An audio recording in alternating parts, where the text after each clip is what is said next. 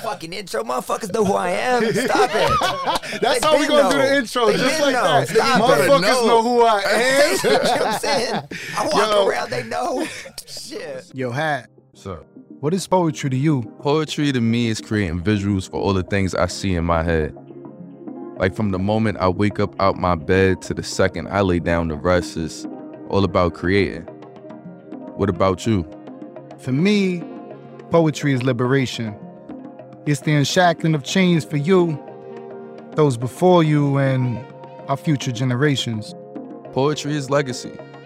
The things you leave your seeds so that they can be whatever it is they want to be. This is the poetry. Word. This is the Poetry Pod. As y'all know, powered by This Is 3SM or 3SM Productions. Welcome. I am Stony Tony, one of your hosts. And I am Hattress, like mattress with an H, but please don't sleep on me. Don't sleep on him, yeah. But we got somebody special here today. This is a gentleman who I've recently got to meet in the last couple of weeks, and he's very profound. And when he speaks, it is no joke. His name is David Tomás Martinez. But I don't want to speak for you, brother. Please introduce yourself. What up, man?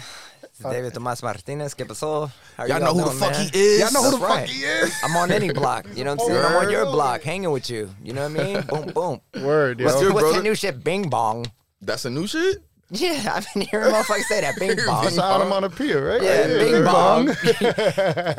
I think, like, from the NBA, my man was like, bing bong. You know what I mean? That's right now, that's the bing bong shit. I was sort of like, it's sort of corny and then sort of. But now it's catching on. It's catchy at the same time. You know what I'm saying? Now I'm going to get my kids to use that shit, man, in the house, man. Bing bong. So how you doing, bro? So, what's up, man? How's your day? How's your morning, man? It's going well, man. I can't complain. You know what I mean? Baby's at the house. My partner's there. Everything's good. You know what I mean? So she's watching the kids. So I got to sneak out the house for a little bit, hang out with y'all. Dope. So you're a father like us then? Man, I have 4 kids. And you're also a poet like us as well. Yes. That is dope. It's alignment. It's alignment. That's what it is. It's alignment. You say you have 4 kids, right? I have 4 kids. I have 2 older children. They live in the Bay Area. And then I have 2 younger children. Beautiful. So speaking of the Bay, so, I mean, our guests probably know already with the accent heavy, but you sound like a real Cali. I'm Cali from Southern Cali.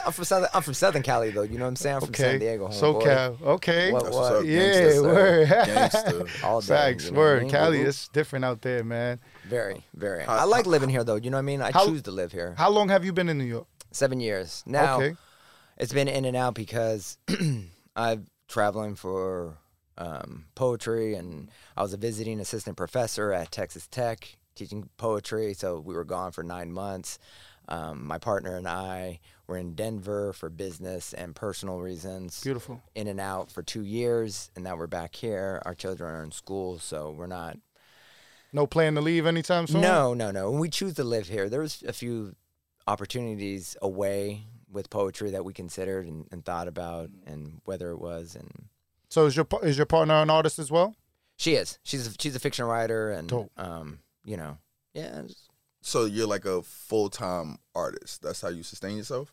No. Okay. No. I have taught. I've done all of that stuff. That's how I sustained myself. We have other business interests and something that's about to pop off, and that's where our full attention is at the moment. I'm still writing my 3rd book. I'm still a poet, and I still identify as a poet. But you identify as a hooper as well, if I'm not mistaken, right? Poet, hooper.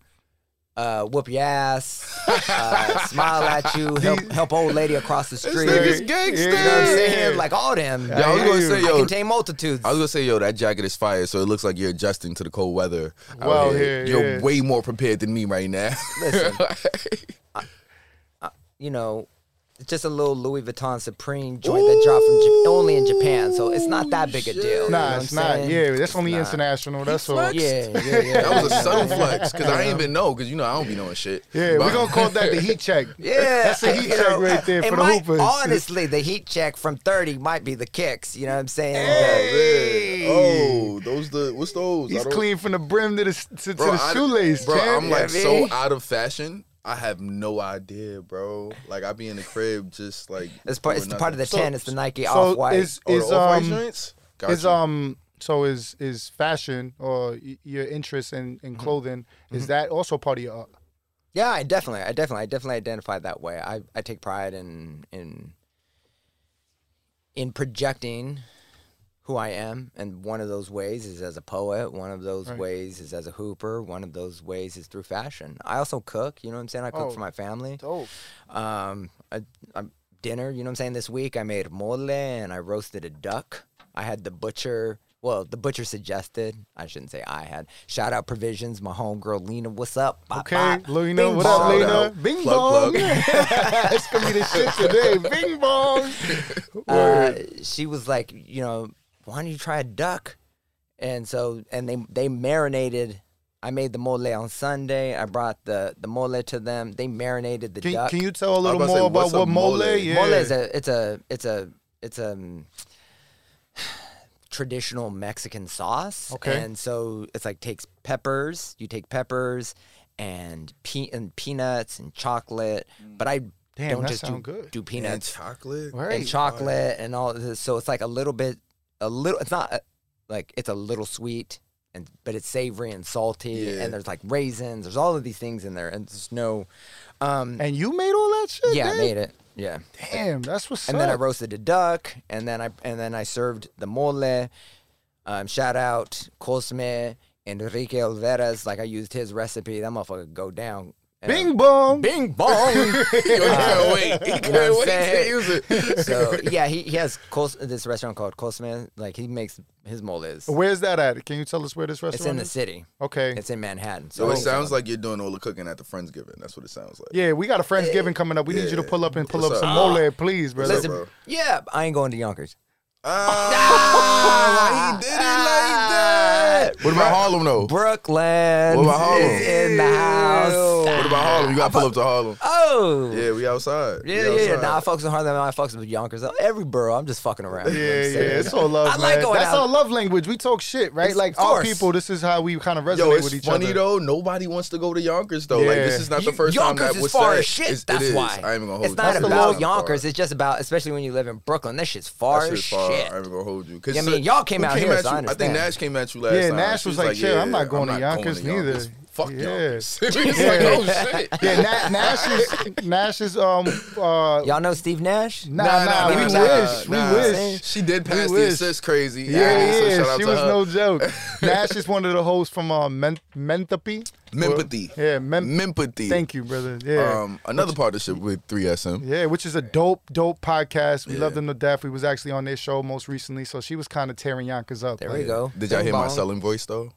Another partnership with 3SM. Ooh. Bing bong. Yo, I can't with this. I man. love Selling that on shit, this yo. motherfucker. He's slanging shit. Yo, word, man.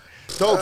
So you here, obviously to kind of exhibit some of your art and to school us on some things because you have education in the background that's very profound as well. Yeah. You said that you taught at Texas Tech, but also when I was looking at your bio, you went to San Diego State University as well, right? I have a bachelor's from San Diego. Well, I have an associate's degree Okay.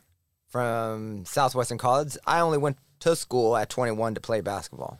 Okay. So I didn't graduate high school. And then I only got my high school diploma so that I could go to the Navy. So I went to the Navy for a year. I got myself kicked out of the Navy. Then I went to Job Corps to paint houses. Hold up, stop right there, brother. How the hell did you get kicked out of the Navy? I'd love to hear this. No, he said he got himself kicked out. I got like myself kicked out. That was you planned intentional. that. Yeah. Oh, I like okay. that. Yeah. I want to We hear can say that on story. air. Can we talk about that right now? Yeah, I a just little bit? got caught drinking underage, and then I was like, I'm an alcoholic.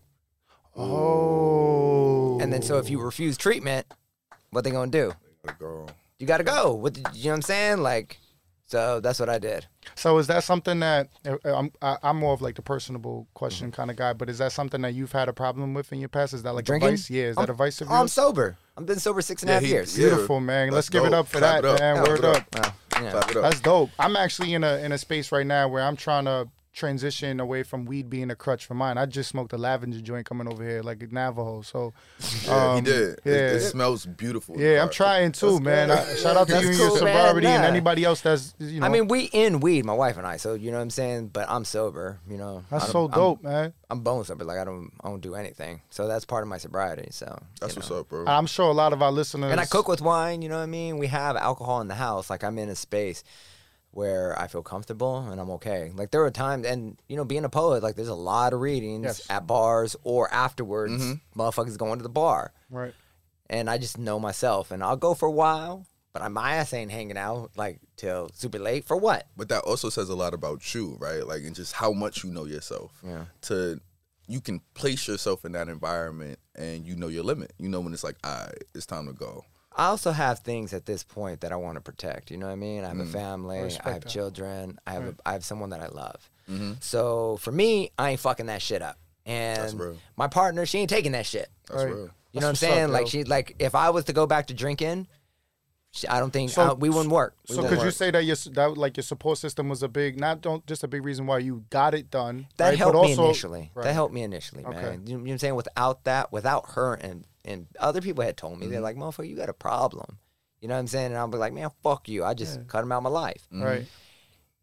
You know, the way she was able, she's, like I watch her with my children. My children, sorry about that. Our children, you know what I mean? Those ain't your kids, they my kids. Yeah, exactly. Now you know how you get into it with your partner. Yeah, like, and that's they my son. Exactly. Like, wait. I'll be doing that. I'm gonna let y'all speak for yourself. No, you know you come out with real nigga shit sometimes. Not me. I'm gonna let y'all go. I ain't gonna lie. What I do is when I see a bad trait that I don't like about my kids, I be like, yo, get your fucking kid. Yeah, yo. that's you all see you what they doing right Nah, now?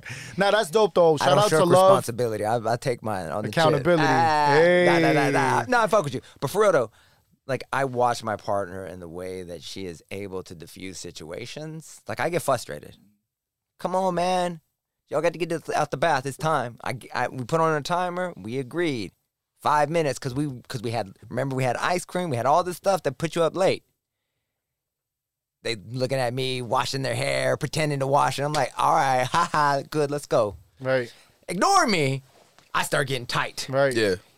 My wife come in and she's like, do you want to book tonight? Because if you want to book, we're going to have to get out the bath. Right. Simple shit to redirect. My ass is here like, you know what? If you don't fucking, I don't. Like I yeah, said, I'm not what I cussing. said. Exactly. No, I know. You know what I mean? I drew a line. Right. Yeah. Listen. A hard line. Exactly. Too, like, yeah. Don't you see me? Right. And the street motherfuckers quiver. Right. And that stems deep though, right? Yeah. Like, yeah, man. I mean, but that's how I was He raised. said, if we was outside right now. Exactly. You'd have been pistol whipped. Right. You know what I mean? Bro, that's I'd have got gangster. the clapping the whole deal. I hear you. Clapping before I'm clapping. But let me say, you know, like that's how I was raised. You know what I'm saying? It was like the belt, physicality. That was the first way. You know what I mean? It wasn't like redirecting. And she steps in and she does that. So she did that shit to me with drinking. And I didn't even recognize. And I was like, oh shit. And I knew, but I also was at a place that I knew I had an issue. Mm-hmm. And that I needed to fucking make a change. And I had already been trying to make changes. And then I started fucking up too, like in my career and doing stupid shit. It was causing lasting effects on other arenas in your life. Exactly. And it was fucking time. I was like, you know what? I can't be getting drunk picking up motherfuckers no more. Yo, Dave, man, I respect you a lot, man, because sobriety is no joke. And to be able to sacrifice that for something greater like that, like there's not a lot of people that are able to do that. That takes a lot of discipline. So Discipline, definitely. Definitely. That's definitely the key word for that. But you're here. I would love for you to kind of talk about one of the poems that you're going to share. But before we get into that, can you kind of tell us some of your background? We know you from San Diego. We know you're a poet. We know you get fly, you get jiggy, you hoop, you knuckle up. You're a great father, a great husband. But you're also Mexican, right? You come from a tradition of a long line of lineage. Chicanx. I identify as Chicanx. My family's from Guerrero. My grandmother, but she's Yaqui Indian, and they like to say like the border crossed them. You know what I mean? They're from LA. Oh. So, she was Yaqui and Mexican, and my family's from the state of Guerrero, Acapulco, and they walked, and I have family in Tijuana. So as a kid, we would go to Tijuana maybe like once a month. The border crossed them, B. Yeah. I love that one, yo. That's Snaps a fire for that line. one, yo. Word up. The border crossed So. them. I respect that a lot. All right, cool. So you could kind of introduce one of your poems because you're going to say another one for us as well. So, like I said, I was, my backstory in my first book is called Hustle, and it's mostly about me being in a gang. So I was in a gang. I did a lot of things with, like, Southern California young men where you start, like, maybe do a little bit of skateboarding because that was popular. Then you move on to graffiti. Then from graffiti, you go on to gangbanging and slinging dope and all that shit. And you get in deeper as you see fit. You know what I mean? Yeah, Cali gangs is different, man. Oh, That's Cali way gangs. different than New York. Way different. Real. It's a trip for me here. Like, you know what I'm saying? You know, Bloods and Crips be hanging out, be doing shit. And I'll be like, wow. Yeah, that didn't happen in Cali. No, that's amazing. Yeah. You know what I mean? That's like, progressive. Exactly. I was like, hey, the kids are The most liberal gangsters in the world. Exactly. Communal. The kids will change the future. You know what I'm saying? Y'all really are the future. Hustling and gangbanging together from different sides. You know what I'm saying? Like, it's like after Rodney King and shit. You know what I mean? But nah, for real, it's definitely different. And yeah, I'm just like, I mean, it's not like fucking I'm talking shit. When was this book? When was this book released? 2014. Hustle came out and published in 2014, and Post Traumatic Hood Disorder came out in 2018. And you're sharing a poem from each of these books for us today, right? Yep. The first one will be from Hustle. The second one is from Post Traumatic Hood Disorder. So, like, I went from there from gangbanging. I didn't graduate high school, slinging dope. I had a kid born when I was 17, when I was a senior in high school. I liked, you know, like, I look back and some of the ridiculous shit I was doing, like pushing a stroller with my bandana hanging out, you know what I mean, walking through the hood. I look back and I'm like, fuck, man, you talk about like doing stupid shit. It's like it took me a long time to realize how dumb that was. You know, and the possible pain I was putting my son and myself through, you know, and my family. So like I went from there, I joined the Navy as a way of trying to get out, and being a father, I was like, damn, I got to make some changes and shit. And, you know, the heat started happening, the police and shit started getting a little bit tight, and I was like, uh-oh, I got to dip for a little bit. It's getting... So I went to the Navy, then I got myself kicked out of there, then I went to Job Corps to paint houses, and when I was there, I had always hooped. Like, I stopped playing ball as a senior because it was getting in the way of my money. So I was like, I gotta make a choice. Yeah, I'm a father. I gotta step up. Yeah. Exactly. I was slanging. I was like, that's more important than hooping. Play with a different rock. And so, but when I went to Job Corps, like they had a little intramural team, and the coach was like, yo, you could hoop, man. I was like, you know, I'm all right. I do my thing a little bit. You Real know what humble. I mean? You know, and nah, not at all. You know what I mean? That's part modest. of the reason. No, but I was saying, like, Who is at that age, I mean, I was right? being honest. I was like, you know, I'm doing a little something. You know what I mean? I'm all right, you know, I get mine. You know what I'm saying? Motherfuckers know, you know, but like, I knew I wasn't like, you know what I'm saying, like fucking Jordan and shit. But he was like, you know, I think I can get you on at this community college if you want to hoop. I was like, oh shit. I was like, damn, I don't really want to paint houses. That's some shit I really want to do. That ain't me. So he took me out there. They was like, yeah, why don't you come on? You know, and then I went, and it didn't work out really, again, because of, they used to bring people out from New York, and like I crossed the motherfucker up, and he fell, and I started talking shit, and I threw the ball on the backboard. I was like, they sending your bitch ass home, and the coach was like, where did we get this guy from? And I had braids back then, homie. My hair was long. Like I was still on my thug shit. And like the coach was like, yeah, this might not work out. Yeah, right here. exactly. You can't be doing shit like that. And I was acting the fool, and you know, and a lot of life lessons. Huh? Exactly, the ego and shit like that. And I didn't really know how to, like, what I was supposed to be doing and how to enact what I wanted. So then I sort of just fucking was like, even when I was in a gang, I used to try to read philosophy and like Nietzsche and shit like that. I was trying to read it. I didn't understand it, right? But I was trying. I always thought of knowledge as power, as another strength. It was just a different type of strength, you know? And so, like, you see that shit in the hood, like, even, like, motherfuckers, they go to the joint, they come back, they swole, but they also, like, have shit they talk about. Sometimes they don't make sense, but they, like... But they've opened their mind up to different concepts. Exactly. Now they Exactly. have it. And they're trying. Yeah, they're trying, you know what I'm saying? And, like, they're really trying to show a different side of strength, you know what I mean? And like that shit, I was like, oh shit, you know what I mean? Because motherfuckers coming in and out where I was, and you know, so like I always valued that. When did you begin writing?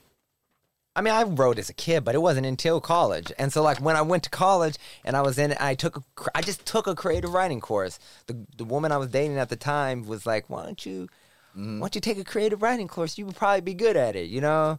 She was like, I think you could, you know, it'd be a way of, you know, you express yourself well. And I was like, it just happened to fit in. I was like, fuck it, I'll do it. You know, that's a good idea. She was real artsy and like painted and shit. And I was like, I think she just was like, I'm gonna get a way of like making him a little more refined and shit. Cause I'm still like drinking fucking 40s and shit. And she's trying to drink, you know, she was trying to be on some other shit. Right. So is that when you like fell in love with writing?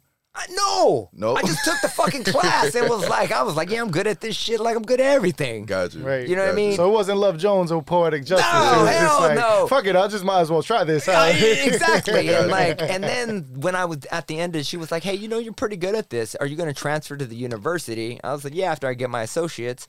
So then I transferred. She was like, take this poet. Her name was Sandra Alcosser. You'll like her, this and that. And in my head, I was like, oh, a Latinx poet, a Mexican. Right. Yeah, Sandra was white, which was cool. But I was looking for like you know what I mean? Like I thought it was gonna be like Sandra Cisneros or something and shit. I was like, oh, it was Sandra Bullock. Yeah, exactly. You know what I mean?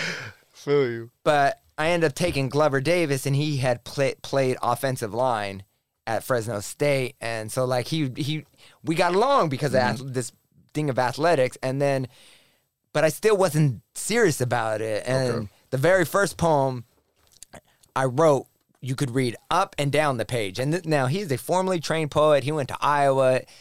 He studied under Phil Levine, who was like a canonized poet. And, you know, I had the pleasure of meeting Levine, and he, you know, super awesome dude, super fucking smart. Mm-hmm. But so like you know what I'm saying? Like he went the fucking academic route. He put that treatment on it. He looked at it. He was like, I don't really know what to do because, you know, I mean, I didn't know what the fuck I was doing. And I was pissed. I was sitting in there, and then someone was like, wait a second. After 10 minutes. Bing bong. Bing bong. They were like, I think you could read, because the title was like This Way Up, and it was at the bottom. I thought it was like ingenious and shit. And they're like, wait a second. I think you can read it down the page or up the page. Wow. And I was like, damn, these motherfuckers got it. That's right, bro. Get it. Yes. And I was like, yeah, this motherfucker about to get him. And then they're all, oh, this and that. And, you know, they sang it praise, you know, like how a workshop would do for a while. And the professor, Glover, you know, he was a big dude. He wore glasses. He had a thing. He'd sit back in his chair. He pushed his glasses back, and he was like, this is an amazing poem. I probably couldn't have written this poem. Wow. That's what's up. But after it does its trick, what does the poem do? Ooh. And I was like, motherfucker, I'm going to fuck you up. Yeah, why are you always telling me the truth? Exactly. But now, honestly, you need people that's true. like you that. need people like that. And at the time, Shout out to Glover, yo. I was tight. I was upset. I walked out that motherfucker pissed.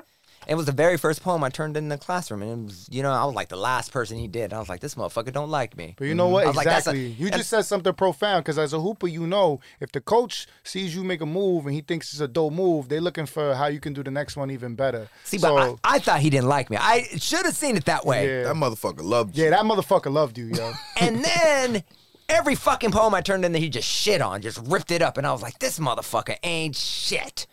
And then at the end of the class, we were done. I walked out that motherfucker. It was the last day of class. And I was like, this motherfucker, fuck. I was like, man, how the fuck? I'm probably going to get like a D in. I was like, how you get a D in poetry, blood? What the fuck? You know what I mean? I'm going to have to look at myself and be like, I got a D in poetry. I was like, I'm fucking fire. Right. You know what I'm saying? I was on that Dylon moment. Dylon. Bing bong. Exactly. And then this motherfucker was like, David, hey, come here. I was like, what's up, man? What's up? He was like, hey, I really like what you did this semester. Why don't you take my class next semester? I never had a professor say, why don't you take my class next? He's like, I'm not teaching poetry. I'm teaching form. It's form and theory. I was like, word? He's like, yeah, man, I see a lot of potential in you. I was like, I don't know, At this man. point, you fucking shocked, right? Yeah. Like, I was like, fuck you. You talking shit. You trying to fucking So for the smooth people, over that D you about to give me. For the people who aren't well versed, like what is forming theory? right, correct. Well, poetic forms, you know what I mean? So like there are various. He was a neo-traditionalist, so he had written in iambic pentameter. It's a poetic form. It's a traditional form, and theory is like the theory behind that. So like it's all of the thinking behind poetry, and so none of those I had at the time. You know what I'm saying? I was raw as shit. I was the equivalent of like a good athlete that can't play for shit. Right. You know That's what I mean? a great comparison as far as like fundamentally sound. And I had no fundamentals. Plays, none. Yeah. All I could do was touch the top of the fucking backboard. Right. You know what I'm saying? And I had like sort of a natural stroke, but it was ugly as shit and inconsistent. You know what I'm saying? Yeah. And when you was hot, you was hot. Exactly. Yeah. Exactly. But I was also always pulling. Right. You know what I mean? You was JR. Yeah. You know what I'm saying? Probably a lack of defense too, just like his ass. But it really shocked me, and I didn't believe him. But when it came time to take my classes, I took it. And next thing you know, I ended up in that motherfucker's office all the time, talking. Is this someone that you still have a relationship with? That's yeah. He lives in San Antonio. Mentor. Yeah, he became a mentor. Got you. And so that was my first mentor. And he, next thing you know, I'm taking his classes. I took his classes for like 3 years. I mean, it took me forever to get my bachelor's. So, I was working like 60 hours a week and shit. And yeah, I think I'm on my 7th year and getting my associate, so I feel you. Ain't nothing wrong with that. You know what I'm saying? You got to take your time. Boat, bro. You got to take your time. You know what I mean? And do it as you can. And so, but when I was about to graduate, he said, David, have you ever thought about an MFA, a master's degree? I was like, a what? He's like, a master's degree. I was like, go to graduate school? He's like, yeah, man. I was like, and do what? Because I was married at the time to somebody else. I was like, she was expecting me to go out and get a job.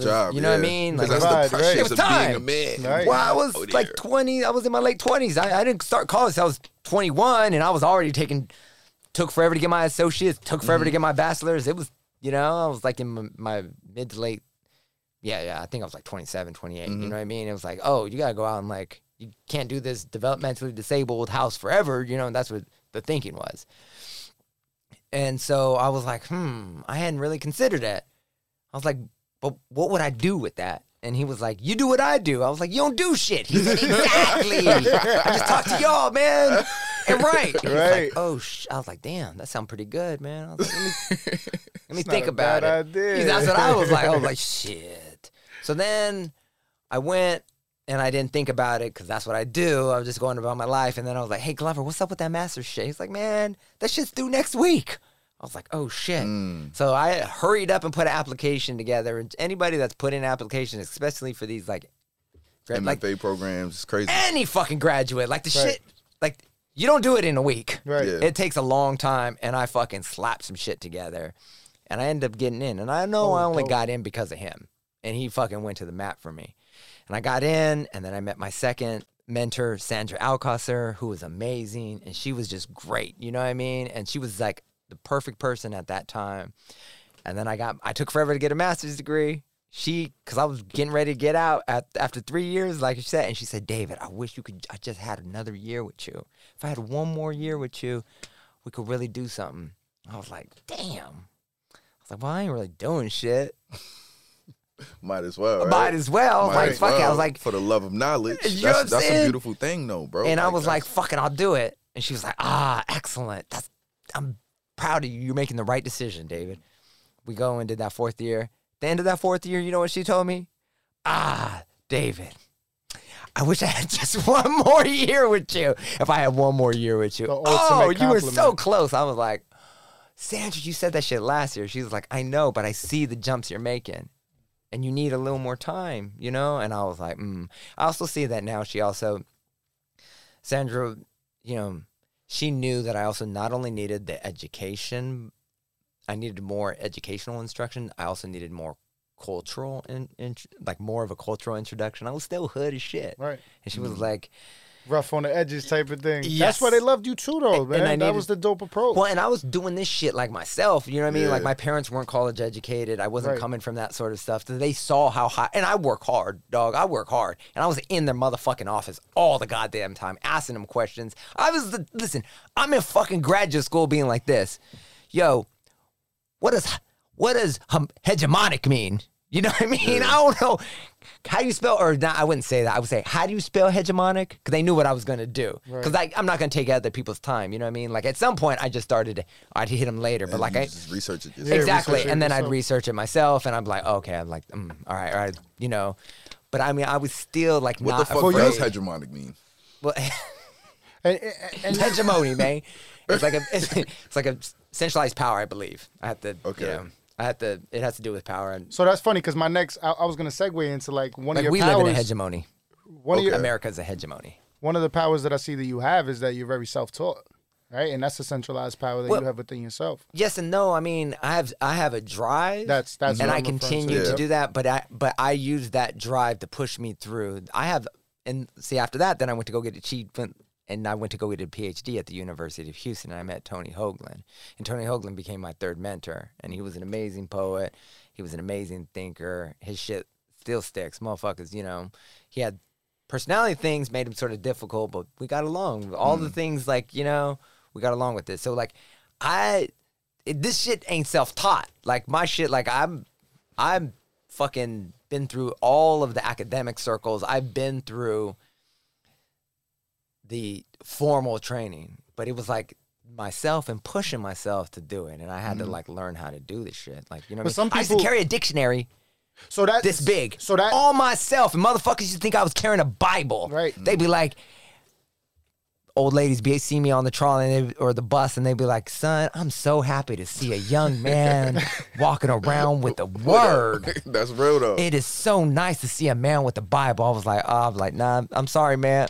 You know what I'm saying? I was a gangster, but I still tried. You know, you try to be respectful and shit to old people. That's exactly what I mean. It's like, and I'll be like, nah, this is a dictionary, but I appreciate you though. You know what I'm saying? There's not a lot of individuals that walk around with a dictionary, bro. And that's kind of what I mean. It's like I did it as a symbol for myself though. Right. Like I was like, I'm gonna carry this big ass fucking dictionary. Obviously too, before like smartphones and you couldn't carry, like, you know what I'm saying? I'm old like that. I'm washed like that. But like, you know, you didn't have a fucking dictionary in your phone. You know what I mean? Right. But that's testament. Like one of my brothers told me the other day.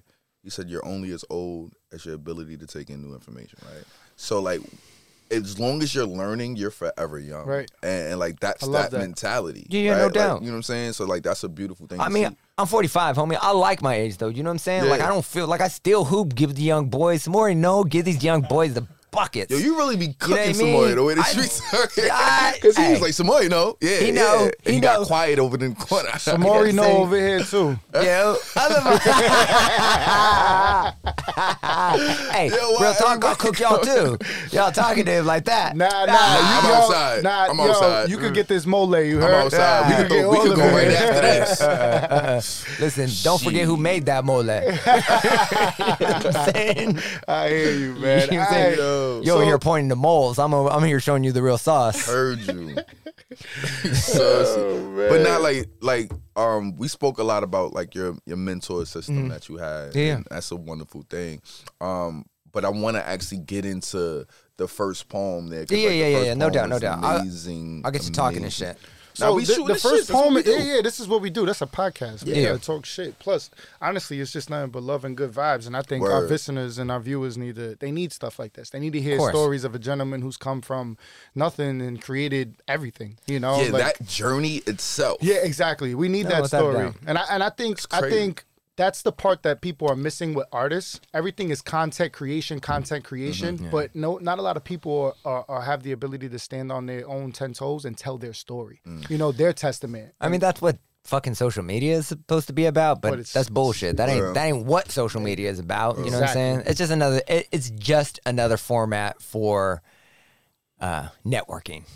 You know what I mean? For building up motherfuckers to, like, if you being real, like, you know what I mean, you just share other motherfuckers shit so they'll share your shit. Yeah, right. You know what I mean? Like, that's how a lot of people treat it. You know what I mean? Whether or not, like, they're not gonna tell you that, but that's like, they're like, oh, if you have any ego as an artist and you constantly sharing someone else's work, but the motherfucker not sharing your work, how long you gonna go? How long you gonna keep going? Before you like, wait a second, motherfucker, we colleagues. Right. You know what I mean? Like, where's the reciprocation? Exactly. This is you're not lying. He said we're colleagues. That's a fact. Because like when I do for when you, you're in the arena, what can you do for me? It's like we're both players, right? Exactly. Like so, like don't act like I'm a fan. Like I'm a fan to some degree, exactly. But at the same time, it's like we're equal. Exactly. Right? So it's like, yeah, I get that. You know, it took me back to another place. I was like, oh shit, I felt like, and that's how most people treat social media. Yeah, you know what I mean, and that sort of thing. And like to a certain extent, you have to be smart, and it's like that's what it's about. However, it doesn't really create like a true, and you get to craft your own fucking story about yourself. Exactly. Mm-hmm. You know what I'm saying? You're like, oh, you know, you only show your good side. So what is the name of the poem, the first poem that you shared? So this is today? The Only Mexican. And that's out of which book again? This is out of Hustle. So I wrote this when I was getting my PhD in the University of Houston. So I was in Houston worrying about whether or not I was going to get my electricity cut off, how the fuck I was going to make my rent in the summer, but I'd fly back. My mom's husband works for Continental, and they put me on so like that I could fly back. You know what I'm saying? I'd have to fly standby and shit so I could come back to the house and shit like that when I needed. So like, you know, I'd come back periodically. And but I'd come back, and when I'd come back, my before I had left and while I was gone, they were rebuilding my grandfather's home. So it was in the hood and in San Diego and Southeast, and I had spent a lot of time there, and that's where I had gang banged around that area. So I felt a real affinity, and like I needed to help, so I would help and stuff like that. So like this poem is just about like going back and forth, and me also investigating, elucidating a little bit about like my own identity. So, or investigation of how I identify. So this, you would say that this is definitely like an identity piece then? Without a doubt. I mean, it's fucking The Only Mexican. There's no way to get out of it. You know what I'm saying? Like it references being Chicanx. Like, you know what I mean? So, The Only Mexican. The only Mexican that ever was Mexican fought in the revolution and drank nightly, and like all machos crawled into work cruzo, letting his breath then twirl, then clap and sing before sandpaper juiced the metal. The only Mexican to never sit in a Catholic pew was born on Halloween and ate his lunch wrapped in foil against the fence with the other Mexicans. They fixed old Fords where my grandfather worked for years. Him and the welder Juan wagered each year on who would return first to the Yucatan. Neither did. When my aunts leave, my dad paces the living room and then rests like a jaguar who once drank rain off the leaves of cecropia trees, but now caged, bends his paw on a speaker to watch crowds pass. He asked me to watch Grandpa, which means for the day. In town for 2 weeks, I have tried my best to avoid this. Many times he will swear, and many times Grandpa will ask to get in and out of the bed. Want a sweater. He will ask the time. He will use the toilet, frequently asking for beer, about dinner, when the Padres play. ¿Por qué no novelas? About bed. He will ask about his house, grandma, to sit outside. He will question while answering. He will smirk. He will invent languages while tucked in bed. He will bump the table, tap the couch. He will lose his slipper, wedging it in the wheel of his chair. Like a small child trapped in a well, everyone will care. He will cry without tears, a broken carburetor of sobs. When I speak Spanish, he shakes his head, and he reminds me he is the only Mexican. Fuck. Yo, the imagery and rawness of this Are you ridiculous? is crazy. I literally felt like I was on a tour of the crib. No lie. Like I really felt that a lot, man. And what's crazy about that is one of our most recent episodes is Colores. It was an ode to my grandmother. So the fact that we're speaking about your grandfather and the role that you had to play in his life and the role that he played in your life, this shit is really, really, really emotional for me, bro. I love this shit, yo. I absolutely love this shit. All right. Yeah, let's go through it. Yeah, man. Let's get to it. I'm gonna start from the bottom because one of the first lines. I mean, not one of the first lines. The last line, the last stanza. He will cry without tears, a broken carbonator of sobs. Yo, elaborate further, bro. Because as a man, I think that's one of the biggest things that we've noticed is like, what the hell is this waterworks coming from my face? Or I'm trying to get water to come out of my face, and all I can get is the sound, the air of the gas that you take when you sob. That shit was heavy for me, bro. Well, first of all, I don't cry. My eyes just get sweaty. All right? You know what I'm saying? That's the first thing. You know what I'm saying? They real juicy. Like mongols. You know what I mean? Like, all right? That's the first thing. Stupid. Nah, man, like, I mean, listen, my grandfather was a tough motherfucker, man. He was little as shit. Little indigeno-looking motherfucker. But he didn't fuck around. Like, I saw him chase every one of my fucking aunts and uncles with a fucking machete.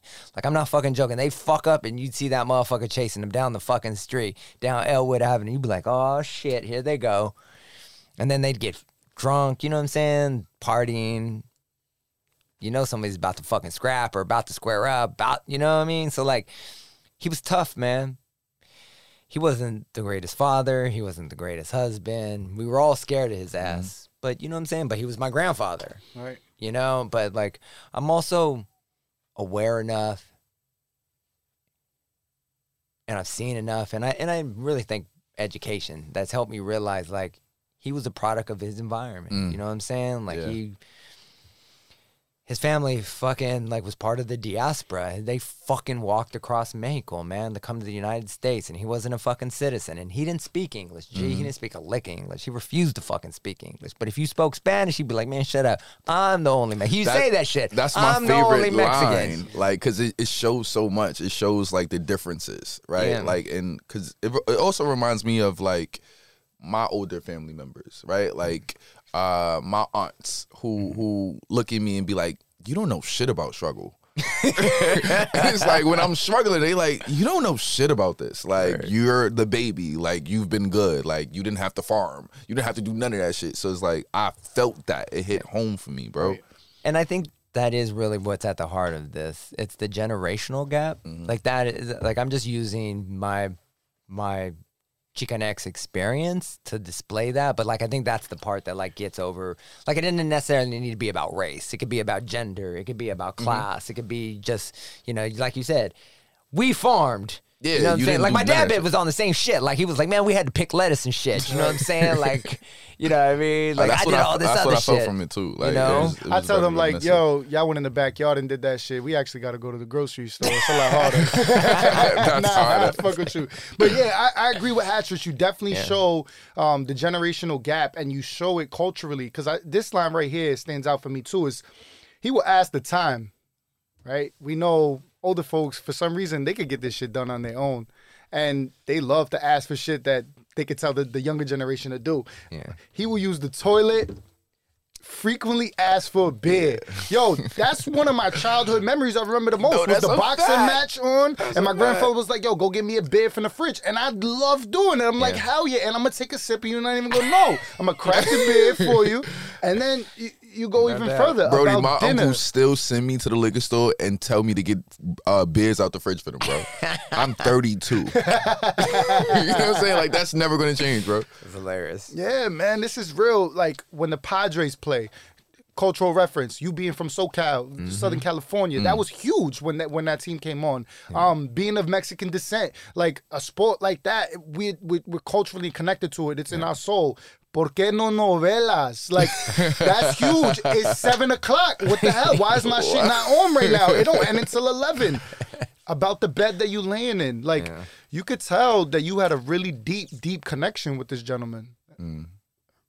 No, without a doubt. I mean, you know what I'm saying? I loved him, you know. It took a while to, like, figure out how he was, and then I got it, and I was like, especially you got to sort of become a man, sort of understand the pressures that men and masculinity that it puts upon you as a person, and how that can fuck you up. In the same way that like people that ain't had to suffer through poverty, like they can never really understand. But you broke, then it's easy to see how motherfuckers end up in prison. Right. And it's how easy to see how there's PTSD from a poverty-driven demographic. You know what I'm saying? But just how you can do shit. You know what I'm saying? And like I did that shit. Like I've done all that shit. So like I understand. So like until you go through it, you can't understand. And like I could understand afterwards, like having the pressures of being a father and not being a good father either. Yeah. Not being a good father. Like it's taking a long time to me to be able to even like say that. Like I was not a good father to my 2 oldest sons. Like, you know what I'm saying? Like I wasn't present. I wasn't emotionally present. I wasn't physically present. You know what I'm saying? Like I couldn't do that. Now I did my best, but I wasn't the type of father that I wanted to be. You know what I'm saying? And I wanted to be a good dad. I wanted that shit hard. We all want, like, you know what I'm saying? Like you want to do the best at all times. But I couldn't do it. You know what I'm saying? And like I look at my grandfather and I was like, the motherfucker, you know, he wanted to be a good father. He couldn't do it. He wanted to be a good husband. He couldn't do that shit. This hit me hard though, because like I'm literally in the process of writing a book about my relationship with my father. So I'm constantly going into myself, and I'm trying to write about this relationship, this estranged relationship, in a way that's not bitter, in a way that's not traumatizing, in a way that, you know what I'm saying? And so when I'm reading your work, it's like you're depicting your grandfather, like you're depicting, and then also explaining the environment around him. I think the important thing to do with that, and I do the same thing with gangs, or I try to, excuse me. Let me not say I do. I try to do the same thing with gangs and urban environments and shit, but like the important thing is like not to put a moral judgment on the motherfuckers. And that's it's hard. Yeah, it's hard, but it's hard. Like you did that here. You can't put a moral judgment on you. It's not for them. It's not for you to put that shit. Let your reader do that shit. Let your reader be like, I bet you that motherfucker was a dick. Right. You know what I'm saying? And like everybody has their own moral compass anyway, so they're going to perceive it how And I don't want to know your motherfucking moral compass, like as a writer. Right. Like I don't. Yeah, you let me fucking feel. You let me do that shit. You just present. I think one of the lines that really speaks to that right here is, and this is crazy because I could tell your grandfather was a tough motherfucker, right? Letting his breath twirl, then clap and sing before sandpaper juice the metal. The only Mexican to never sit in a Catholic pew, right? Like, that must have been huge because Catholicism in the Mexican culture is everything. Yeah. It's everything. Can you speak more to like how your grandfather and your interactions with the Catholic Church and like he wasn't going to church. He wouldn't do none of that shit. He's like, I ain't doing none of that shit. Yeah, my grandmother would take the kids to church. He wouldn't, and they ended up not even being Catholic. They were just like went to like Christian churches and shit. You know what I'm saying? He was like, fuck it, I ain't going. I don't go. He didn't do shit. You didn't make him do shit he didn't want to do. And he was born on Halloween. He was. Scorpio That's energy. real shit. I'm a Scorpio. That's real shit. Scorpio energy. Y'all know. You can't get more scary than that, right? Like, your birthday's on Halloween. And then the day after that is El Día del Muerto, right? I'm not bugging out, right? Yeah, second and third. Yeah, so this shit is huge, man. Yeah, this is big. The parallels is fire. I want to meet this dude, man. I wish he could sit here in this room with us and he could talk shit about you. I'm sure he probably would have a million stories about you. I'll put hands on him. Fuck that. He's on 42 now. Everybody can get it. Exactly. Grandfathers. Exactly. Everybody. Exactly. Oh, that's how it's man. supposed to be, right? I don't know, son. I might got my money on him the way you image me in here, man. This Don't is matter. real, man. Nah, this was a powerful poem. Like I think I'm gonna refer back to this a lot in this process, because like I said, it's really hard to do that. It is, man. And I think though, really, honestly, when you take out the morality, not only are you, first of all, your emotions change about some shit. All the time. How you All the feel time. one day ain't necessarily how you feel the next. One day you could be like, you know, my dad ain't shit. And the next day you'd be like, you know what? I kind of understand that motherfucker. You know what I mean? get it. Or you remember some like memory of him fucking teaching you how to throw a curveball or some shit. And you're like, damn, I didn't even play baseball. That motherfucker didn't even play baseball. You know what I mean? So he was trying. But he was trying. Right. You know what I mean? Like, or some other shit that, like, you know, you remember and you're like, damn, you know? And I mean, I have plenty of issues with my father, my grandfather, but I do know that they love me, or they did love me, you know what I'm saying? And like, you just go from there, you know what I'm saying? I still beef with my dad. I love my dad, but we beef, you know what I'm saying? So like, when did you, I don't know, so like, was there a moment in your life where you came to that type of resolve?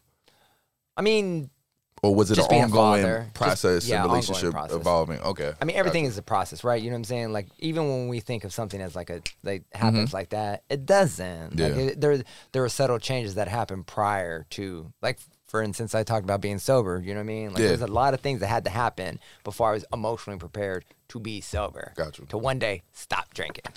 So it sounds like, and correct me if I'm wrong, but it sounds like, due to a lot of imagery that you play in here, you had to take on some time where you had to take care of your grandfather, right? My family did. So my family did a very fucking Mexican thing where they all moved in together. But I also used to be like, man, all y'all motherfuckers ain't got no money and trying to save rent and shit. Like, you can try to front, but you know what I'm saying? Like, oh, shit. Because the motherfuckers be fighting. There's only so many rooms, and there was 10 of them. Right. And they was like, all right, so when fucking Thea Lydia moves out, I'm moving in. You know what I mean? Like, there was like a fucking... There was a pecking order. We ain't letting Abraham, that motherfucker's a smoker, his ass steal everything in his house. You know what I'm saying? Word up. You know, so I like, know exactly that what shit. you're talking about, yo. So they all moved Not in. that guy. Everybody good. Yeah, there are a couple like, nah, they can't. But like, you know, so, but they all moved in, and I'd come, and when I'd come back, and I'd help out and shit like that. You know what I'm saying? They'd be like, oh, you know, I'm like, yeah, you know, I'll sit with Grandpa for a little bit, give him a little beer, sneak him a little beer. Right. You know what I mean? But then my dad would be like, don't do that. Don't sneak him no fucking beer, man. That motherfucker, he already sneaking beer anyways. Right. Don't be helping the problem. You dug really deep, though, because, I mean, there's obviously a lot of cultural connections with being a Mexican in SoCal. Yeah. But then you dive even deeper. Like, when my aunt leaves, my dad That's what I was paces the living reading right room. now. Yes, bro. And then rests like a jaguar who drank rain off the leaves of a... Cecropia tree. This is native to you and your people. I'm not mistaken, right? I mean, especially jaguars. Jaguars are like really, really a strong image in the Aztec and the yes, without a doubt. Yes. And I mean, that's purposeful, right? Like, to go sort of like you. And again, this is a way without heavy-handed or moralizing. Right. You sort of reference that as a thing, but there's also like a zoo image. Mm-hmm. So, like, if you think about that, the next line is, but now caged. Yeah. Right? Like, bends his paw on a speaker to watch crowds pass. Like, are they, Dave, you said it from the beginning, David. You said, motherfuckers don't know me. Well, they about to know you right now. Like, this is legit, bro. This is no fucking joke, man. That was fire. Man, this is amazing, man. So I want you to dive a little deeper into that line, like, and explain what you meant about, like, your dad in the living room and what's that situation like? What you talking about when my aunts leave that line? Yeah. So the whole scenery that you're showing, right? When my aunts leave, my dad paces the living room and then rests like a jaguar who once drank rain off the leaves of cocopra trees, but now caged. Yeah, like, one of my questions that when I hear that line is like, but why when your aunt leaves? Because then there's multiple people in the house, you know what I'm saying? And so, like, they all leave. It's his turn. He gets a little antsy. He's like, oh, hey, do you... Got you can see the antsiness coming, but it was also a way of bringing in some Aztec imagery and get the whole cage thing. But he also, again, he doesn't communicate very well, and I can see shit start working. Like, the motherfucker's the type of person that he starts talking shit to himself. He's like, these motherfuckers, I'm trying to tell you, these motherfuckers. The Ford. I'm gonna get these motherfuckers. Fuck! And then I'll be like, Dad, who you talking to? Oh, no, I'm just working some shit out. Don't worry, we good. I'm working some shit out. I mean, this motherfucker used to carry batteries. Do the same thing though. He used to carry batteries in the like ashtray of his blazer and shit. And I'd be like, "Why you got battery?" All right, like throw that cause. I was like, "Yo, let me use these batteries." My Walkman it died. Yeah. He was like, "Them motherfuckers don't work." I was like, "What you mean they don't work?" He said, "They don't work, son." And I was like, well, why don't you carry them just in case a motherfucker flip? That's right. Once in case they trip, I was like, oh, Throw the battery at him. It's either the battery's getting thrown out the window or you throw it in the sock and you swing the sock around. Like, that's how he got down. Y'all niggas is too gangster, bro. Yeah, man. I was like, this motherfucker tripping. I mean, that's the sort of shit. You know what I mean? Like, I learn new shit every pod, bro. Like rose art to batteries. I hope our viewers and listeners do too, man. That's what we're here for. Hell yeah. Especially when we got this guy here, man. Hustle starts with me trying to steal a car to shoot somebody as in a gang retaliation. You know what I'm saying? Like where I'm walking around with a dent puller so I can steal a car. Yeah, I mean, so like and this is real life shit. That shit happened to me, and I ran across 8 lanes of freeway to get away from the cops because we were walking around with a dent puller and shit. Hold up, you ran across a fucking California freeway? Yeah, it was at night, but yeah. Damn. Yeah, you got away, right? Yeah, I mean, I'm here. He's here. Yeah, I'm about to say, I'm so glad you're here. Thank you. Yeah, you know what I mean? I'm so glad. Yeah, man. You know what I mean? Like, that's the sort of shit. Like, there's all, like, again, very informative things. You read my first book, Hustle, you learn how to steal a car. You know what I mean? Like, if that don't get you, you know, because you never know. Right now, you might need that in the future. Exactly. Right now, you're the CEO of some major corporation. Tomorrow, you might need to steal a car. That's a fact. You never know. I might just need that information. You may. It's useful information, right? You may. Mm-hmm. So. This is a beautiful poem, David. It is. No, thank you. I appreciate that. For real, I feel like there's a lot of poems that people use, I would say, on a surface level to introduce who they are.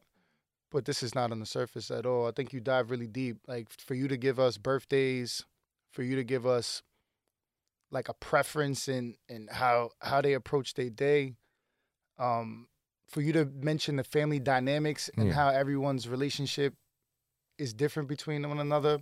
It also speaks about what's important to you, right? Like just the references, the cultural references. Like it speaks about what you value. Well, so in a very cool way, where it's like you're not just coming out and saying, "Hey, I'm David and I believe in this." Yeah. It's like, yo, this influences my work so much. That's why this is why I am the way I am. This is why I identify as Chinkanex. Like the only Mexican that ever was Mexican. No, that's dope. And fought in the revolution. Like there's not too many motherfuckers that could say that, man. Well, and one of the things I like about this poem, when you reference the only Mexicans, is that comedic device of callback. Mm-hmm.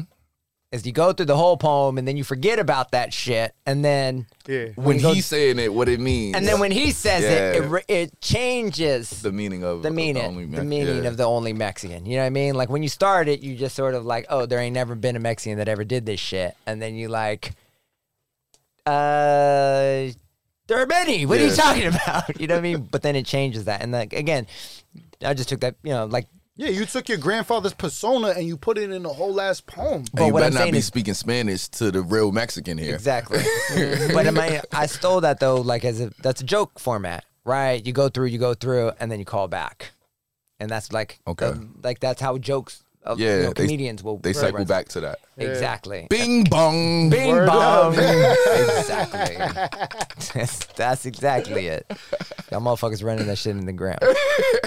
This is it. I love it. That's how you I told you we was gonna take Bing Bong and it was it, yo. Catchphrase, you know what I'm saying? You know what I love? Back to y'all ever watch Family Guy? Yeah, I've seen it. All right, so like they got a running joke that Stewie can is that Family Guy with Stewie? Yeah, Stewie's Family Guy, yeah. Stewie can't pronounce QU words.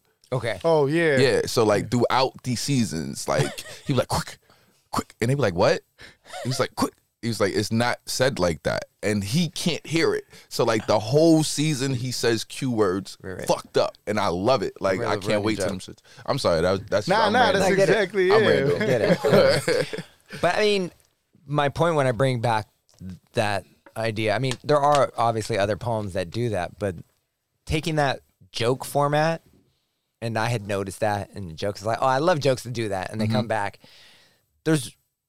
We think of poetry as poetry, and it's like, oh, that's a poem. But like an important thing, especially to be, I think, an interesting artist, is that one needs to be pulled outside of the dynamic of their art. So pulling from jokes, pulling from hip hop, pulling from the church, pulling from anything that you find interesting is a way that as an artist can continue to grow and continue to be evocative. And I think the jokes are also a testament to how we communicate, our people. Like, our people love to crack jokes on each other. When you see your grandfather, one of the first things is, mira gordo. You know what I mean? Like, you gain mad weight, bro. You big. Like, or whatever the case is. You know what I mean? Like, that's how we spread our love with one another, is through jokes, you know, through the medium of it. But there's also a real harmful side to that shit. That's the wild shit about that, right? Because Very we traumatic. do that shit. You know what I'm saying? They'd be like, you know, because everybody got an aunt named Faya. Right. You know what I'm saying? You're being like, oh, that's ugly Sally, some shit like that. You know what I'm saying? Like, they'd be like, oh, man. Now, the older generation, they was a little tougher when it comes to the jokes and shit. Yeah, like that. there's no joke. It wasn't a joke. Yeah. It wasn't a joke. It was just joking. It was just a medium. It was a way to transport the information and travel the information. And, you know, I think It's also a way of, like, generationally, like, that shit is triggering as fuck.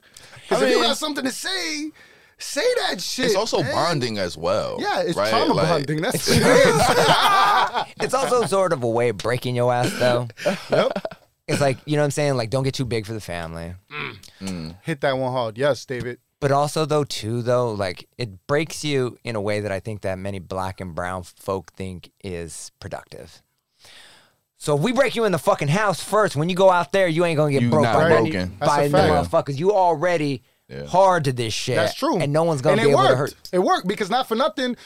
I remember in elementary school, I'm like, yo, I got Yo Mama jokes for days. Yo, I think could go if you want. I think like, it worked for when For it survival. needed to work. I think as a culture, as a society, we are moving in a different direction. You know what I'm saying? I mean, I just hope mental we health find is it- something that we're talking about, and that's some shit you never fucking Never used tell. to talk about. Never used So to it's talk like about. I think we have to kind of eradicate some of those practices, especially Without a doubt. it's a with balance our in children. it. You know what I I'm saying? agree, definitely. I think it's a balance in it, and I think the older generation went too far left or too far right, whatever. And then now, it's the opposite direction. We kind of going too far the opposite way. We definitely have to bring it back. they did what they needed to do to survive. And I survive, think that every was it. generation does what they need to do to survive. Listen, whether or not it was right or was wrong isn't the fucking point. Yeah, It doesn't fucking exactly. matter. The point Yeah. is that they created strategies so that they could survive. And whether it was a good strategy or it was not isn't really fucking pertinent. What is pertinent is that it was a fucking strategy. It was what it was. Exactly. And it created certain effects. To me, it has that Or similarity effects, of like Yeah. Bing bong. Yo, I'm gonna go home and say that shit to my son. I'm telling you, all me day, too. My bro. kids is gonna be saying that shit, Bing man. bong. That might be his first word. Honestly. Hey, you should just go get his name legally changed to Bing Bong. You know what I'm saying? It's my man Bing Bong. Nah, that's how he moved though. Like the way he moves in the house is like bing bong. Like, Yeah, word. like, yo, bro, relax. You got a walking onomatopoeia. That's hilarious. Word. All right, man. So All right, you want to read the next one? Yeah, let's get yeah, to we the would next love one. to hear the next one, man. So So if this you could, next before one- you get into it, give us just a little kind of give us a background. premise of where Yeah, I where was this going come to. from. But this poem was called Found Fragment on Ambition. And so post-traumatic hood disorder has a sequence. So the first book, Hustle, has 2 long sequences, and they really balance out the book. They act as counterweights, and they're both about they're both about gang days. So they're heavily about that shit. So this one has a sequence, and it's on ambition. But in the back of the book, there's a poem. There's this poem. It's called Found Fragment on Ambition. And so the other one is 3 parts, 1, 2, 3. This is 5. So the point being is that it's a joke that no one gets but me until I tell them. But this is a found fragment on ambitions. It's as if on ambition, the poem was an artifact.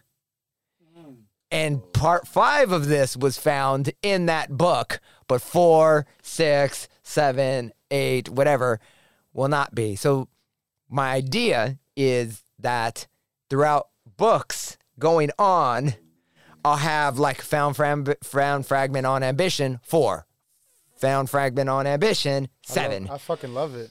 So they'll be scattered throughout books for as long as I'm writing, and until I'm like, all right, that joke is fucking done. So now we're gonna make the whole. We're just gonna put it together as a collective. You know what I mean?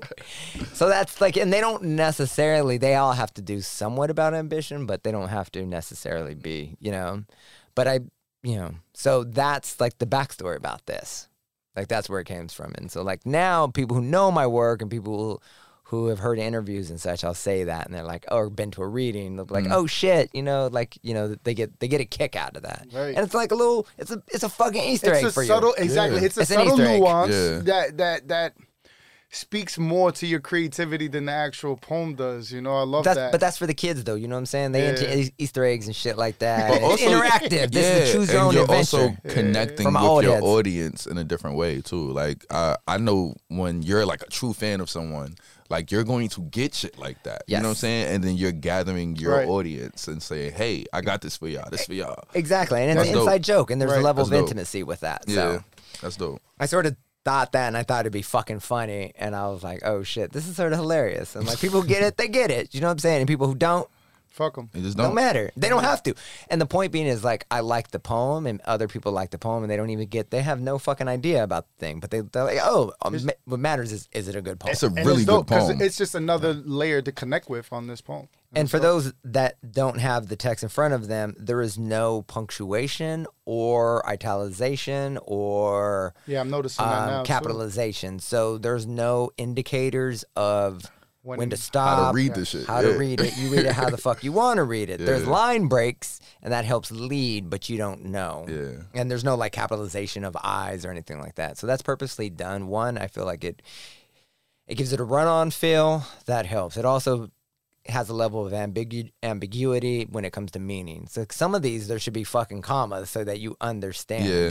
And there's other places. So there's a level of Derrida talks about play, and not like play in the sense of, he talks about words have play. Can you repeat that person's name again? Derrida. Jacques Derrida he's a post-structuralist. Okay. French, or well, technically he's Algerian, but he's French. But he's the father of deconstruction, or one of the innovators of it. But he talks about a word having play, and it's not like they're playing, like you go out to play, but it's in a joint has play, in the wiggle of something. So it's something like a joint, like your arm moves this way, right? It's like what people call a trick shoulder. You know what I mean? Mm-hmm. How that shit, it ain't supposed to work there.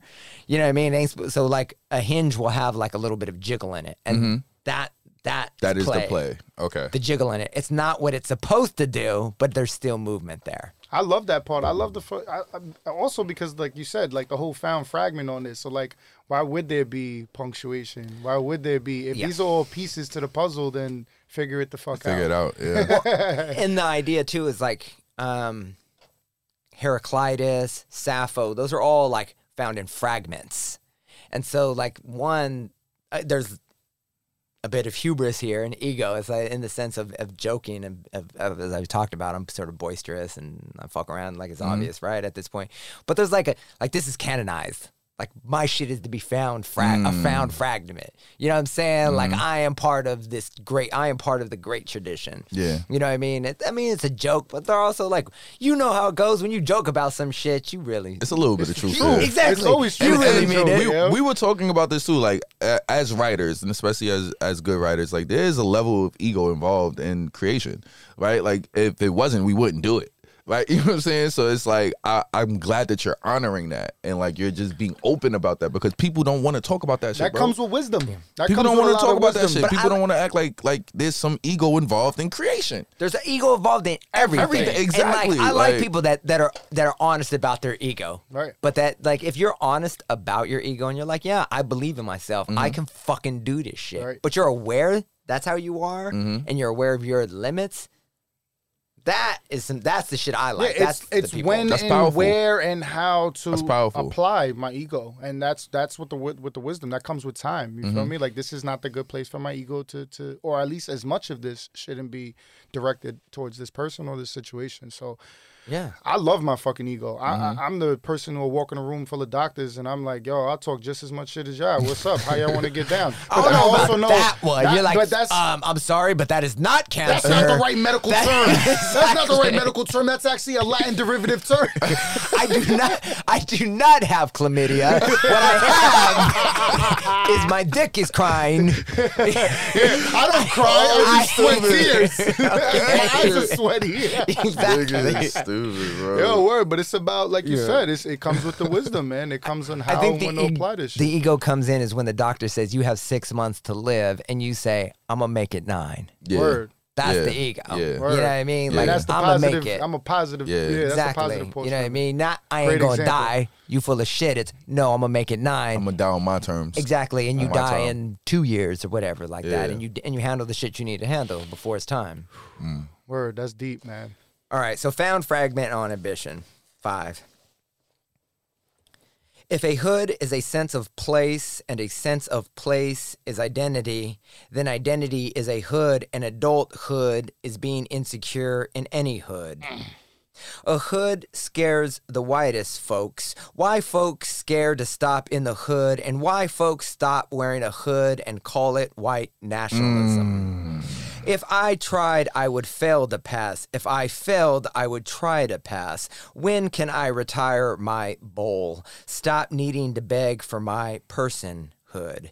You see, academically, my ghetto pass was revoked. Please, sir, can you direct me to the window to turn in my man card? Where can I apply to enter the whiteness protection program? I've lost my found. Identity is a hood. A hood is a sense of place. A place places a hood in us. Shit. Fuck. So many layers. Are you kidding bro. me? Are you kidding me? This is a dual-edged sword that you literally are swinging around. That rabbit hole is crazy, bro. Like, cause even while you're reading it, like I'm reading it with you, and I'm going here, then there, then there, then there, in the same sentence, bro. Well, it is technically the same sentence because there's no fucking punctuation. But like just in a couple of words, you know what I'm saying? Like, it's so many directions that you could take this. Like, first of all, why did you write this? Because, well, one, my book was called Post-Traumatic Hood Disorder, and I was like, oh, I need another hood poem. I was like, I need to fuck with the word hood. And I was like, how could I fuck with the word hood? And then I was sitting in this coffee shop, and I was like, if a hood is a sense of place, and a sense of place is identity, then identity, and I was playing with logic. And so, like, what I was trying to do is have these sort of jokey logic, like you have these logical progressions. And I was like, well, what if I did all the logical progressions, but then they didn't really make sense? Makes sense, yeah. You know what I mean? And it was really about like logical progressions or the syntactical, syntactical constructions that mimic logical progressions. And that is that what I was really trying to do? And fuck with the word hood, and then all of it sort of came out. To me, the whole poem sounds inquisitive. Like, it sounds like you're questioning what my hood, like coming up from the hood, and you're also questioning like where I am now and how far I've come away from the hood. You know what I mean? And how the hood has helped me in my current situations and how it applies, but then how it's also been something that's held me back, and then how other people perceive me because I don't want to fucking dive into this shit and answer all this shit for you. But wait a second though. Deep. Think about hood though. The first line, how you interpret hood is how changes the whole fucking poem. Word. If you mean like the neighborhood, or do you mean a hood, Right. like a hoodie, or when I'm talking about the Klan, Klan, the hood, yeah. you know what I mean? There are so many. Or when I talk about personhood, you know what I mean? Where it's a suffix. Right. When you get into that, An adulthood. That's partially my favorite part, right? When you start getting into the more personal side of it and not the observation, right? So my favorite line is, I've lost my found, right? And I like how you read it, because I didn't read it like that, like, because I'm reading it differently. But then the way you read it is, I've lost my found.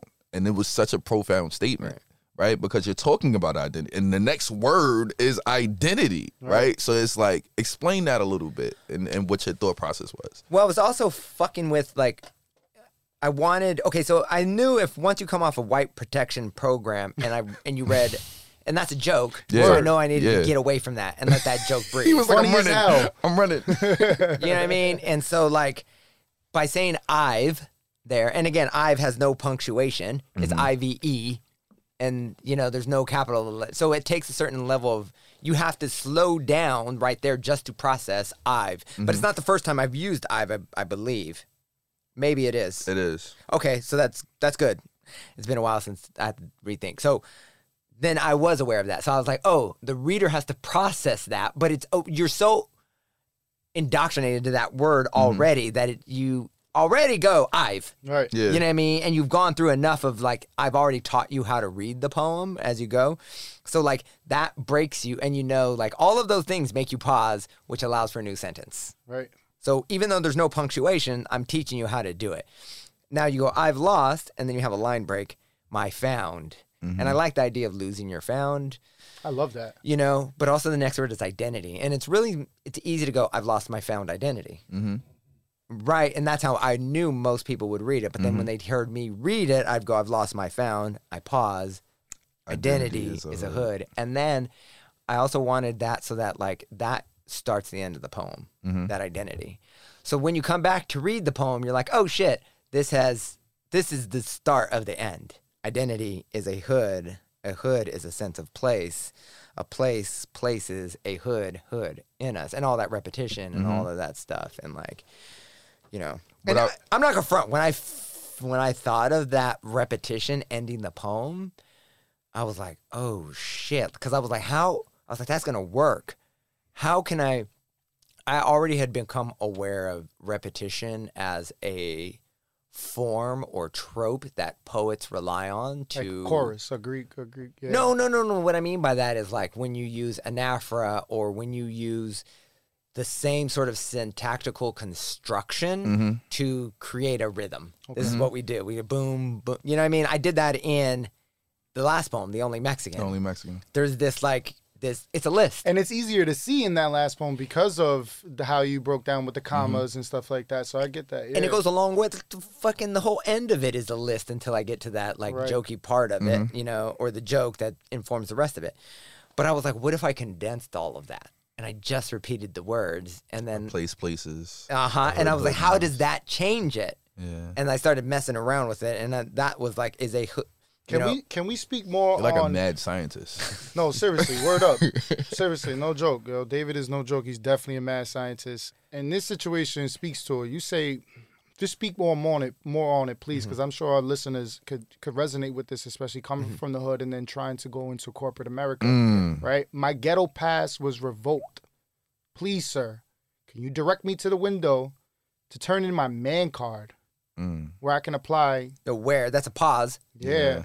So it would be a period. Yep. Yeah. And then you're like, where can I apply to enter the whiteness protection program? Yeah, talk more on that, because that's more of how I resonate with this poem. Like, is like, I've come so far, but now it feels like too far, you know? Well, I mean, definitely one of the things is that I still identify as a hood person, like someone from the hood, even though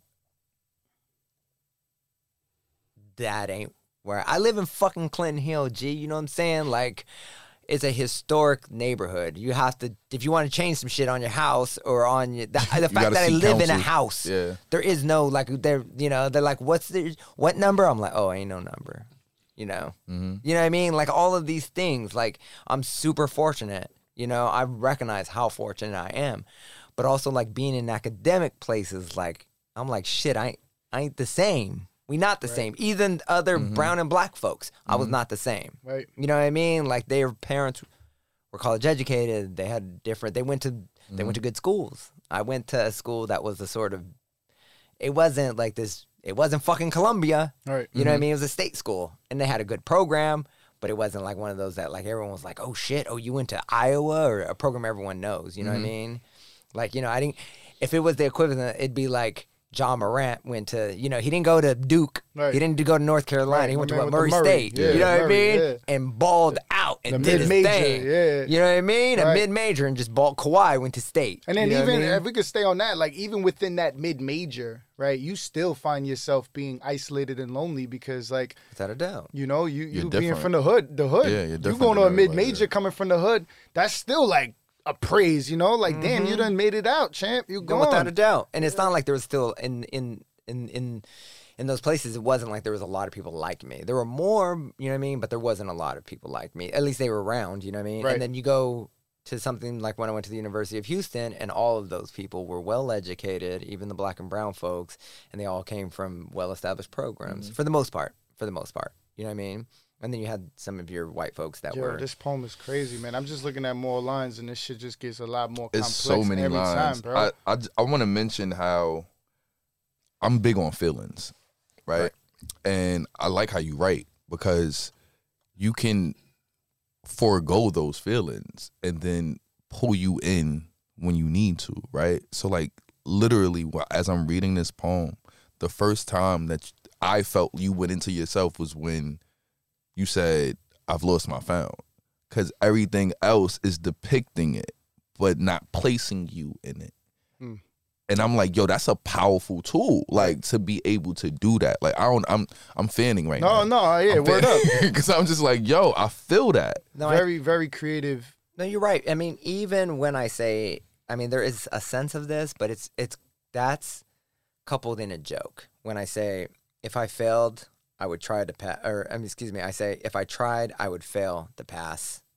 If I failed, I would try to pass. So it was that's the joke part. There's a joke in that. It's you know a joke. What I'm saying? Because, like, even though I'm saying I, like, you know what I mean? It's a joke, like, you know what I mean? Like, shit, I'd pass for a white motherfucker if I could just to make it. But I started with, I couldn't. Right. You know what I mean? Like, I can't pass, but if I could, I don't give a fuck. Word. Get me paid.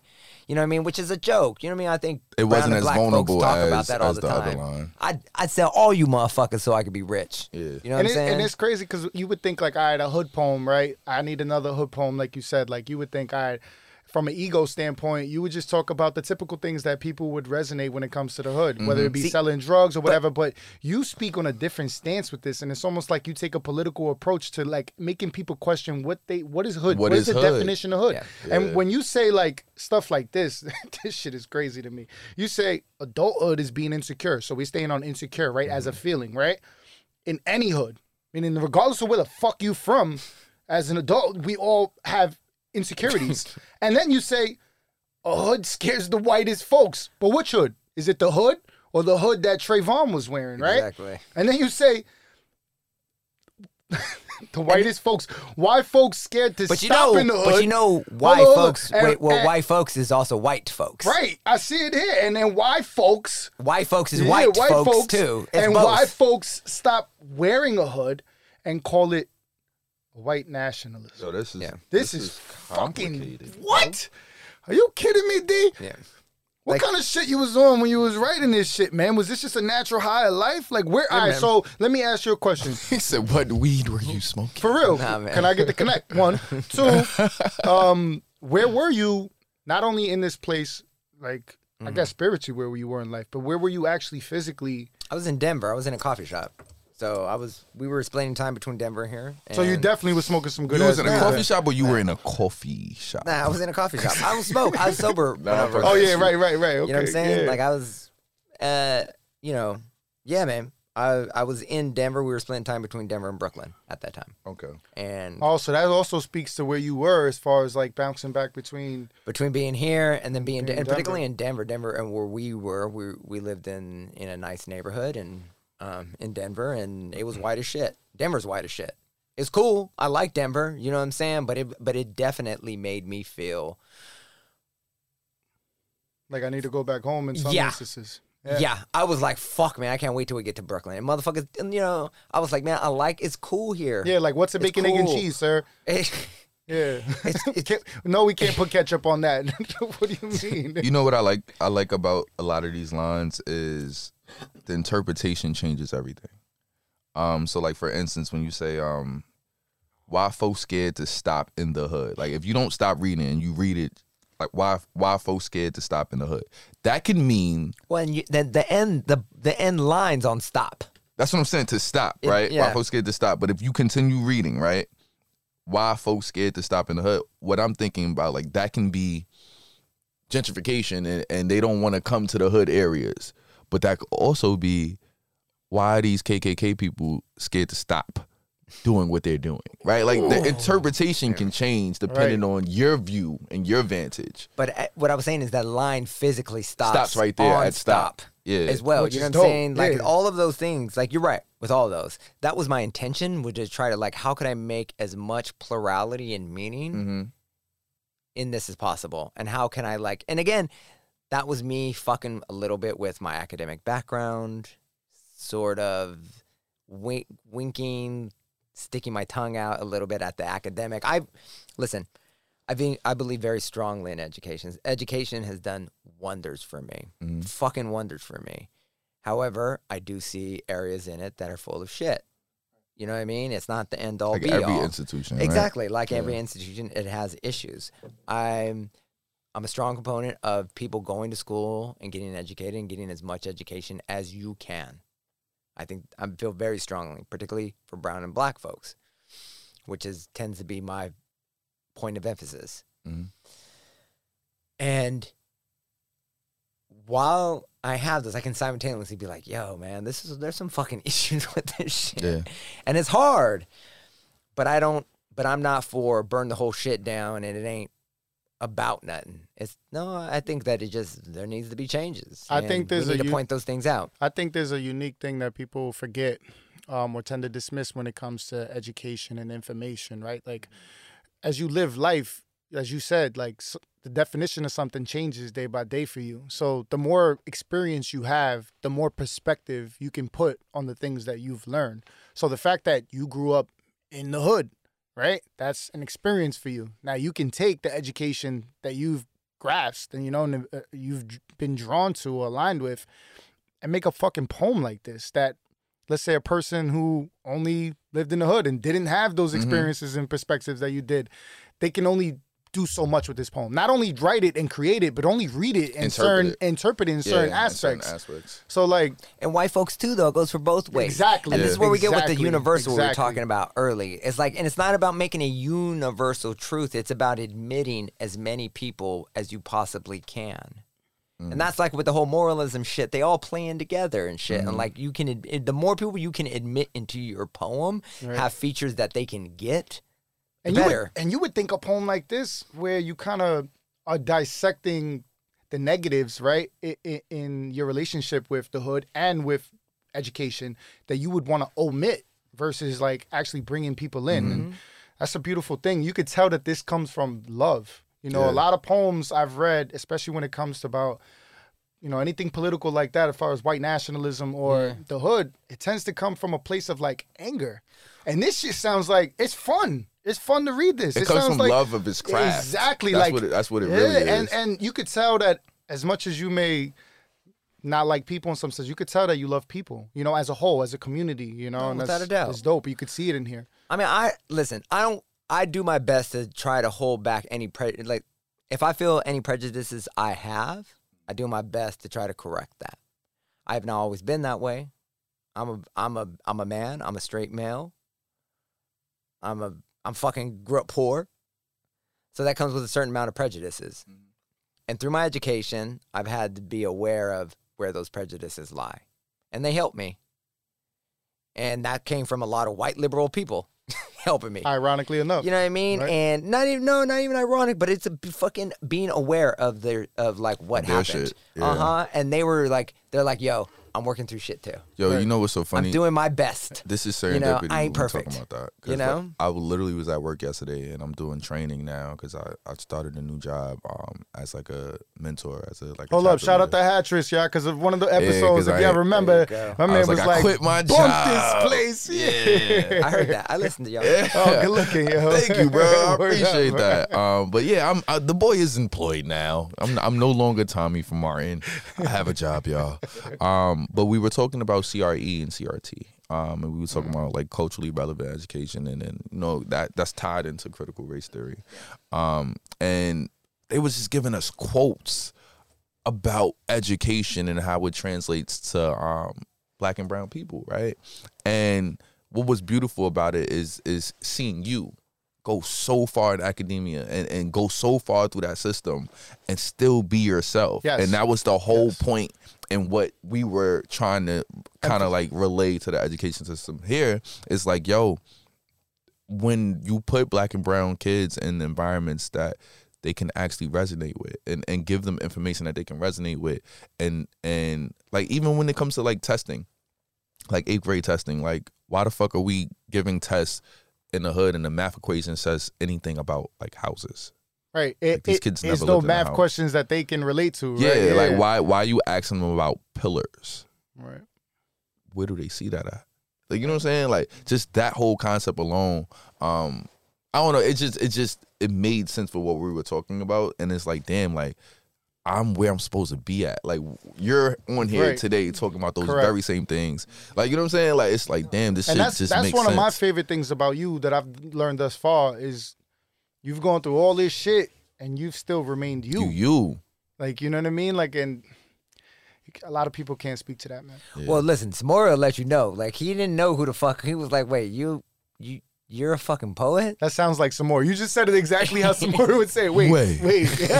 Wait, hold up. So what you're telling me is... I was like, yeah, man. I was like, you know, you can Google me. You know what I mean? I was like, Nigga said, Google me, bitch. Bing bong. Bing bong. Nah, you know what I'm saying? He cool. So I wasn't like, hey, Google me, motherfucker. I was like, nah, bro, you know, you could Google me. Like, I'm like, you know, I have awards. You know what I mean? Mm-hmm. Like, I'm, you know, like people know who in the poetry community know my name, know my work. I'm fortunate enough that there's been some attention, but like from a basketball persona and just walking around persona in the hood in fucking Brooklyn, like you wouldn't be aware of that. You know what I mean? That's the dopest part, to be real. I mean, but you gotta be who you are, and I am who, you know what I mean? I feel comfortable with who I am. I like who I am. I wouldn't change. I've been through a lot of fucked up shit, homeboy, like for real, like straight up. I wouldn't change none of it, blood, none. Like none of it. Like I'm good with it. All the fucking stupid shit I've done, all the fucking major mistakes I've made mistakes. Anyone that I've made a mistake to, I'm down to make amends. If you could, you know what I mean? Like I'm okay with it. I'm okay with the things I've done, the good and the bad. So I'm proud of them. I'm proud of the good things, you know what I mean? And I feel remorse of the bad things that I've done, and like, you know. So for our listeners and for our viewers, if you could, especially the ones that are creators, you know, a lot of the people that listen to this are creating. If you could give one piece of advice for their process, you know, not just in content creation, writing, but just living their life in this realm, you know, as far as being a writer, what would you say? I think the biggest thing is going to be trite, but like to read. It's really important to read. Read as much as you can. And like get as much knowledge that you can, and that however that may be. If that becomes, you start off with like you don't have access to a university, you don't have access to a college, you can library. You can rent books in the library, and you know what? Right now, you know how much of my shit you can read on the internet, G. You know what I'm saying? You're like, hey, you know who I fuck with? I fuck with David Tomás Martinez. Right. I'm gonna go read that motherfucker shit. Right. You like Terrence Hayes, Mo Brown, like whoever, you know what I'm saying? I just named a couple. John Murillo, Tomas Q. Marin, Natalie Diaz, you know what I'm saying? Like, you know, whoever the fuck, if you start with people who look like you, who have the same as you, and people you feel like you can identify with, and then you move on. And you don't get stuck on, I only read Latinx straight poets from the hood that just like, no, man, you read everybody and you read as many different people as you can. That's the thing motherfuckers fuck up about plurality. And when we're talking about like real diversity, the fact about diversity isn't just so that like, oh, we can, for fucking numbers. It's about having as many voices as possible, because like whether or not it's the right thing, we are a multiplicity. There's a lot of different type of peoples, and guess what? That shit is cool. That shit is okay. There's nothing wrong with it. Everyone should be celebrated. Everyone should have it if your shit's good. Right. You know what I'm saying? If your shit's interesting. If your shit ain't interesting, it ain't fucking interesting. That's it. And that's okay. There may be a niche for that. There may be like, you know what? I'm a left-handed polo playing giraffe lover. And then some other motherfuckers like, damn, I need that poet in my life. He may not be that good, but he's speaking to He's speaking to my life. Exactly. And that's okay. Everybody has their lane. There's going to be other people that do other 7 billion things. people in the world, and diversity is what keeps us whole. Facts. So, like, you know what I mean? And, like, America's a diverse place. And that's really why we need diversity, is because it's important that we see brown and black people on television so that we can project onto ourselves who we can be. Right. If all you see growing up, all I saw was motherfuckers slinging dope, playing ball, or trying to be an entertainer. And that's all I thought I could do to get out the hood. And in certain ways, that is how I got out the hood. Yeah. I am an entertainer. Right. And I do sell drugs. Not currently. No, yeah, we're in marijuana. All right, cool. Legally. That's what's up. That's what's up. not right. So you know what I mean? Your conditions change your current conditions. Yes, brother. exactly. Yeah. You know what I'm saying? I've come full circle, G. You know what I'm saying? Up. But you know, listen, we need to be able to see multiple angles of ourselves and to project on who we can be. And that's important, man. And that's really what, like, plurality and diversity, that's really what it's about. There's many layers to us. You know what I mean? Like, exactly. And, like, they have the possibility that, like, you know, as an inner city brown or black person, that, like, you just don't have to play ball. You know what I'm saying? Like, a lot of motherfuckers, that's what you think. Like, that's really all you can do, or sing. And it's exposure that gets you out of that. Exactly. We don't think we can be scientists, G. Yeah. You know what I'm saying? Like, motherfuckers, you'd be like, oh, you be the president. You'd be like, Right. I can't be the president. Because if Bill Nye the Science Guy was actually, from me, like, of color, then I'm sure there'd be a lot more of us out there. People aspiring to do science. Yeah, there'd be NOT, that Bill not. Yo, man, David, it's been an absolute fucking pleasure to have you on the Definitely Poetry. a pleasure. Definitely a pleasure. We are blessed. I can't express it enough, man. Like, for real. Y'all cool, man. I appreciate it. I learned so much just in this conversation. Yeah, I was just soaking in the wisdom, man, bro. We need to make sure that we stay, We know, definitely together. gonna stay in contact. Yeah, Yeah, no doubt. Definitely. You know, man.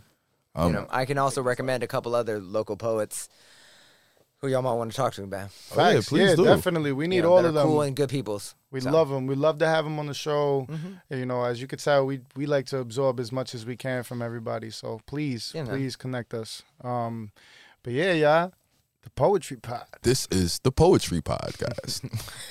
Bing bong. That's my selling.